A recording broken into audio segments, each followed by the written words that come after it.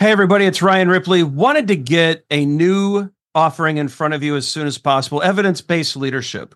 And so, as you all know, Todd Miller, myself, and Will Seeley, we're big on evidence-based management. We want to apply it to the leadership space. We all know that modern managers face complex challenges every day. You're juggling a lot of needs, your direct reports, your stakeholders, your customers, they all need constant attention.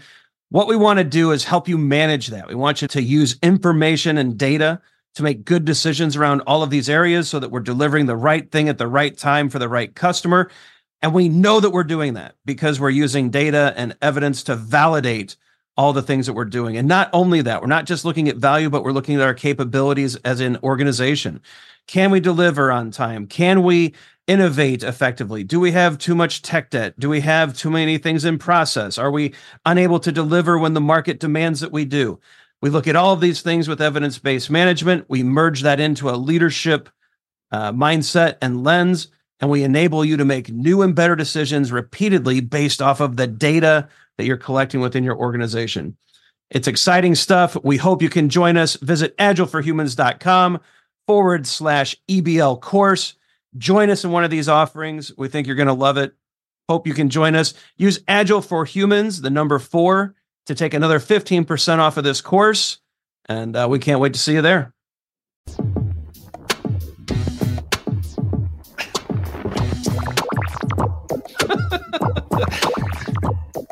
All right. The beat means we're back with Fixing Your Agile Metrics. I'm Ryan Ripley, Will Seeley, Todd Miller. What's going on, gents? I'm really surprised that Will is able to do this in the mountains, as if he's back there with a microphone. It's not windy at all. I don't know. I find myself in a nice, secluded little place up in the mountains of the Netherlands. Nice. So, Will, it must be story time if you're up in the mountains, nestled away in the Netherlands. Oh, yeah. So tell us a story. I can hear the fire crackling. Tell us a story, Grandpa Will. All right. So, the EBM course recently came out. Yep. And we all now spend our days talking about, control in a complex environment and measuring what matters and all those things. And one of the interesting things about EBM is that it doesn't directly recommend here's a set of metrics that you need in your dashboard and be done with it, right? It's a framework for creating something that helps you control your organization, and for that it defines, amongst other things, 4 key value areas, right? The ability to innovate, the time to market, the current value, and the unrealized value. And so today I want to talk a little bit about time to market, right, as an area. And for that, as with most things, I'm going to talk a little bit about with an analogy. So my dad, unlike the 3 of us, had an actual job where he did actual things instead of just giving people unwanted advice. That's fair.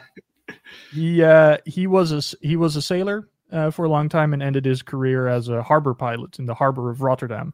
Now, this is one of the busiest harbors in the world. It takes on some of the biggest ships in the world, and he was one of very few people rated to pilot super tankers into and out of the Rotterdam harbor.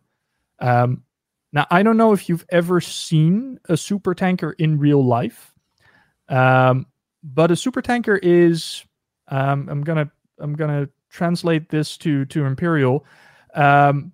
Is about 400 to 450 meters long, or 1,200 to 1,500 feet. Huge ship. Huge, yeah. Can be about 70 to 80 feet wide.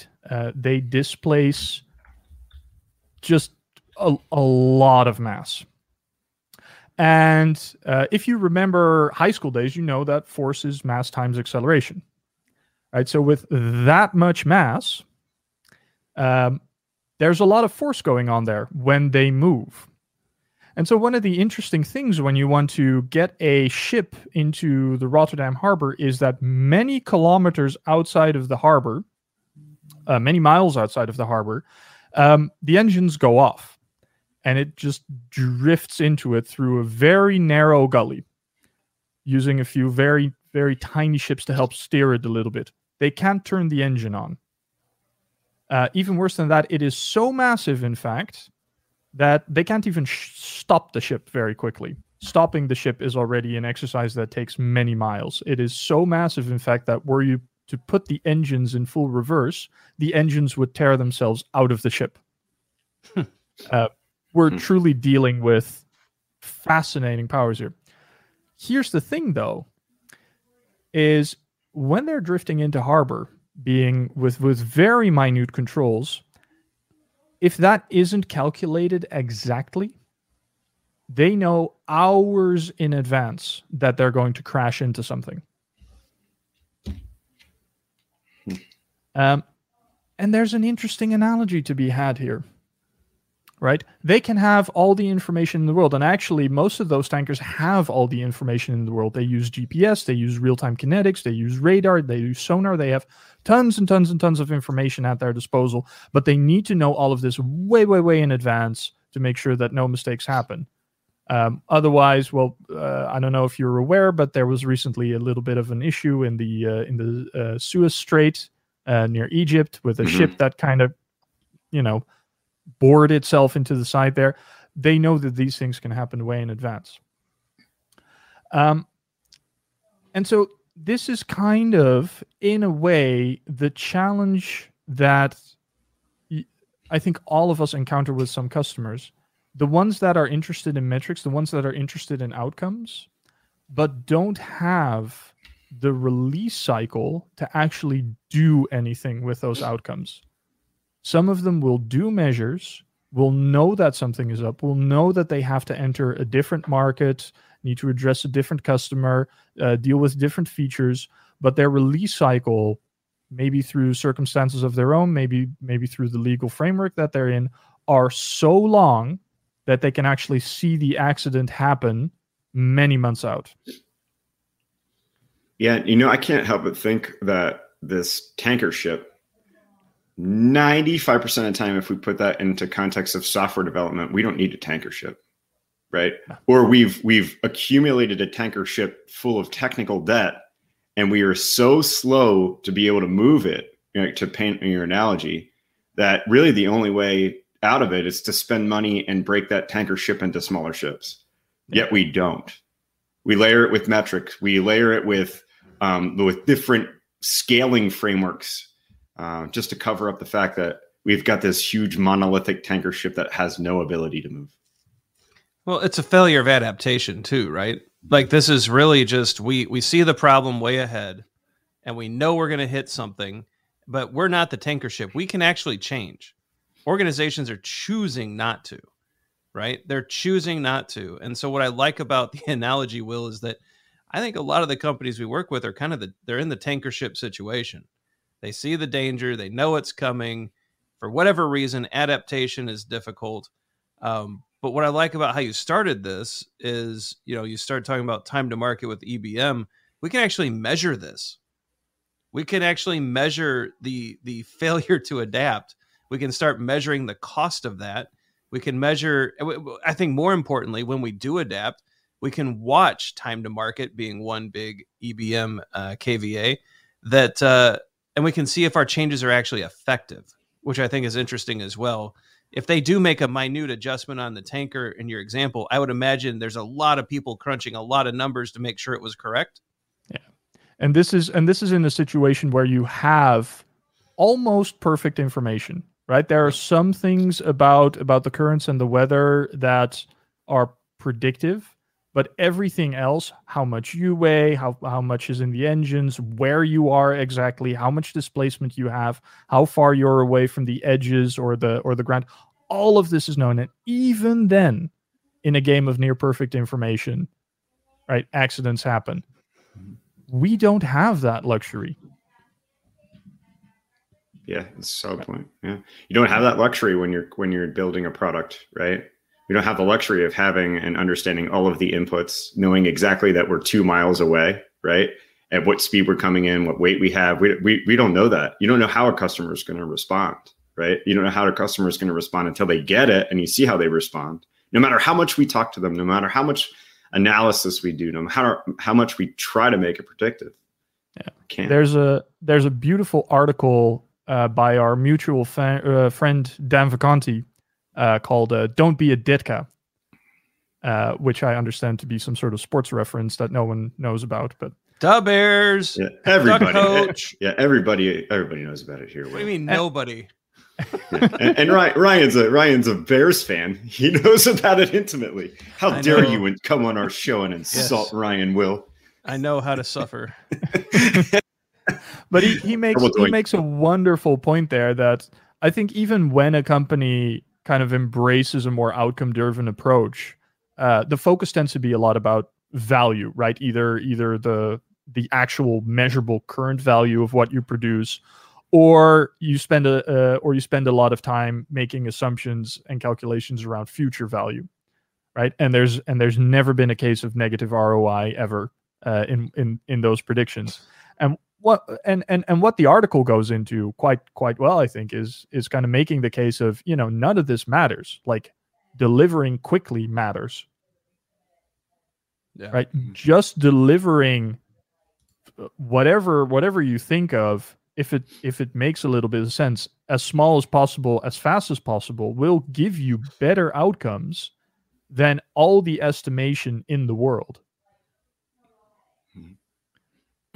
Right? Yeah, I think you make a good point, and I think that we could talk about it in a future episode, right? So you named the 4 KVAs of key value areas of evidence-based management. And at any given time, you might want to mind attention to one of them in particular. I think this time to market KVA that we're talking about here is really important.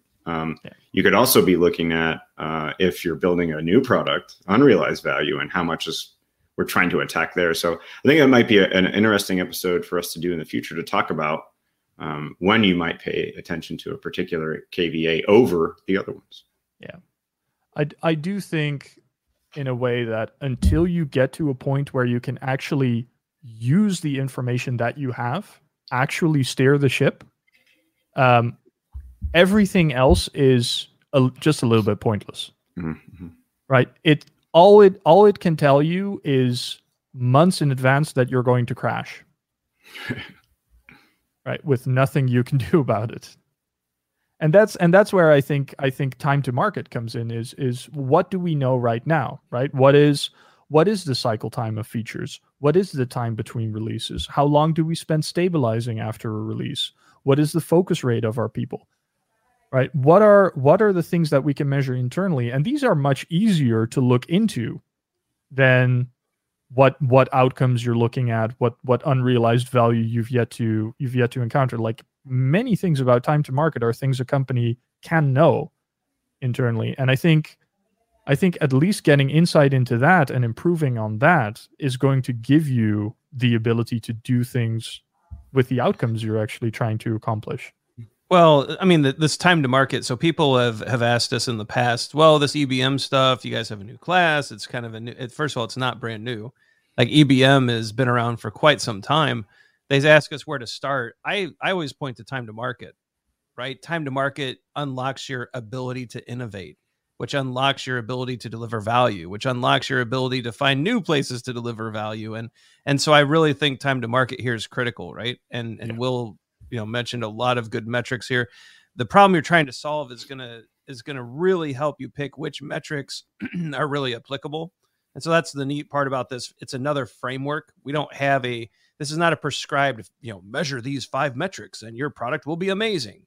It's use these metrics to start validating information, to start running experiments, to give yourself a baseline. But time to market is a good starting point. If we can ship something, then we can figure out how to be innovative and outcome driven, right? Amen. Cool. What do you think, guys? Have we cleared this one? Or anything else to add? Like, well, a good analogy. Our fans will have to tell us, right? Yeah, let's ship it and see what they say. I think listener is kind of better than fan, though. Yeah. Well, you have listeners. I'll take the fans. All right. So everybody send your love letters to Will. For the rest of you, drop us a comment. Let us know what you think about these stories. I think love it when Will comes on here and tells us these different. Last time it was Vegas. This time it's a Rotterdam port, which I think is a cool analogy for a lot of the work we do. I know we've all seen ships come into the harbor a little too hot, a little too fast in our careers. And so maybe you have too. Leave us a comment. Let us know your experiences. Do these videos help? What questions do you have about metrics? Like and subscribe so you know when we drop the next video. Check out the socials. Hey, look, some videos just popped up. We think those could be helpful to you as well. But yeah, let us know what metric questions are bubbling around in your brains, and we'll see if we can get Will back from the mountains of the Netherlands to help us out. But for Will and Todd, I'm Ryan Ripley. Go forth, measure things, improve, adapt. For Pete's sake, adapt. And we will see you next time.